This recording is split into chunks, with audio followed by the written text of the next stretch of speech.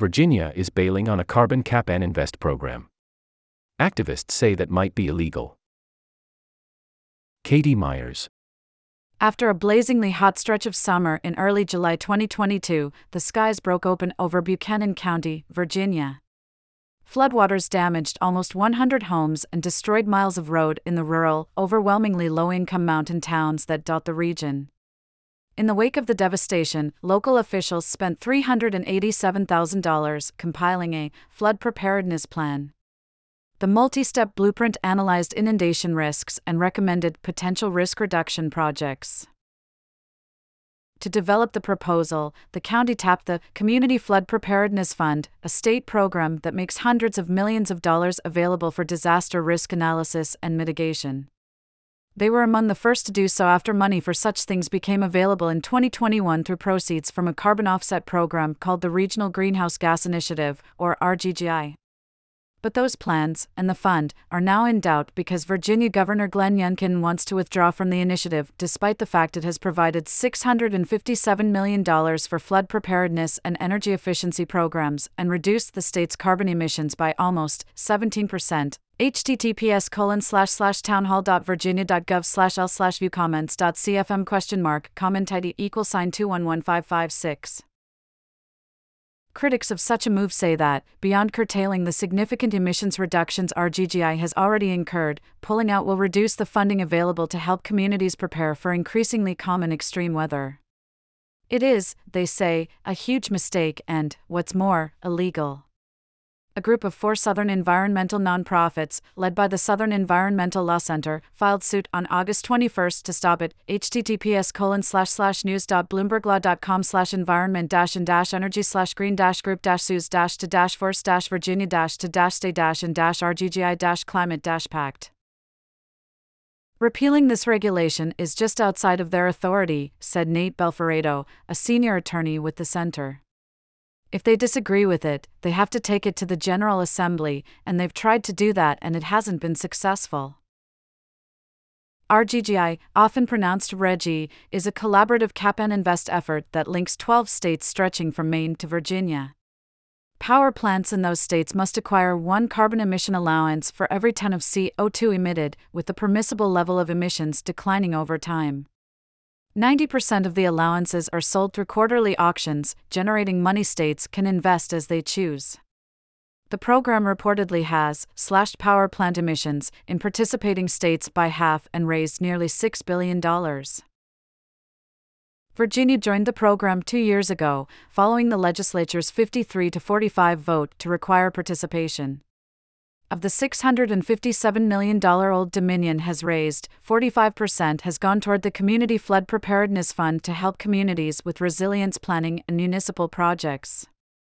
At least a quarter of the fund's annual allocations go to low-income communities. The remainder has financed home weatherization for low-income residents, reducing their utility bills through simple, but often expensive, home improvements. But Youngkin says the rate increases utilities, instituted to cover the costs of participation in the initiative, create a financial burden for low-income Virginians. RGGI remains a regressive tax which does not do anything to incentivize the reduction of emissions in Virginia, his office told 13th News Now. The governor's office did not respond to a request for comment. Virginians will see a lower energy bill in due time because we are withdrawing from RGGI through a regulatory process. The appointed Air Pollution Control Board, of which 4 of 7 members were personally named by Youngkin, voted in June to withdraw from the program by repealing the Community Flood Preparedness Act, 1+SB 1027 #, text equals clean %20 energy %20 and %20 community %20 flood %20 preparedness %20 act %3b %20 fund. And text equals the %20 bill %20 authorizes %20 the %20 director, a %20 market %2 base %20 trading %20 program. That made Virginia a part of it in 2020. If the decision stands, the move would take effect December 30th. Environmental groups said the proper procedure would have been to introduce a legislative bill and have lawmakers decide. One poll found that 66% of Virginians support staying in RGGI. To go against them, Youngkin's critics argue, is a fundamentally anti-democratic move. A comment period for the withdrawal remains open until Wednesday. Beyond that criticism, Ben Ferrado calls Youngkin's move frustrating given the progress made under the initiative. Virginia's monopoly utilities are required to zero out their carbon by 2050, he said. RGGI is the tool that will help us get there. Municipalities all over Virginia have used the flood resiliency funds to shore up infrastructure, draft evacuation plans, and restore blighted wetlands.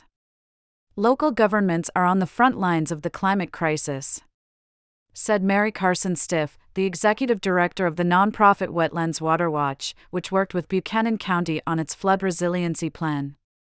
And they are on their own, to come up with resources, to come up with plans, and to fund strategies to protect against losses. In a 2020 report, Why plus Flood plus Preparedness plus Fund Locality plus Perspectives (PDF), the organization noted that most of the state's rural communities do not have any flooding or other climate resilience plans to speak of. Proponents of RGGI say that before Virginia joined, there was almost no money for disaster preparation and planning, which can be time and labor-intensive, and requires hiring specialists and conducting environmental studies. Stiff says Virginia's use of funds raised through the initiative has been fairly forward-thinking. We're unique in other participating RGGI states where our auction proceeds are being spent on grant programs that are actually reducing greenhouse gas emissions, she said. Youngkin's claim that Virginia ratepayers underwrite the cap-and-invest effort echoes an argument Dominion Energy, the state's biggest utility, has made. It has said in public comments that the costs it had incurred under RGGI made it necessary to raise rates. It has proposed a rider of $2.29 on top of recent increases caused by fluctuating natural gas prices. Mayor Justin Wilson of Alexandria, which has benefited from RGGI-funded flood resiliency projects such as a redesigned downtown waterfront and storm drain expansion, says people were already paying dearly for the impacts of greenhouse gas emissions and that the Community Flood Preparedness Fund has been a godsend. Flooding costs Virginians $400 million per year, according to some estimates. I've stood in the homes of residents that have seen their livelihoods destroyed, said Wilson. The impacts of these storm events are a tax on the community. Youngkin has promised alternative sources of funding for flood preparedness and weatherization and has proposed a $200 million revolving loan fund with a similar purpose. Wilson said he'll believe there's a contingency plan when he sees it. All the while, small floods that would have been unusual a couple of decades ago are happening with greater frequency, and the city struggles to keep up. We have billions of dollars of investment we are going to have to make, the mayor said. Meanwhile, on the other end of the state, Buchanan County's flood resilience planning may be complete, but officials must find money for the improvements it outlines. On the anniversary of last summer's inundation, flood survivors were still fixing up their homes, mourning the woman who had died, wondering where the next resources for them were going to come from, and nervously looking at silt-filled and waste-dammed creeks as summer rain began to fall.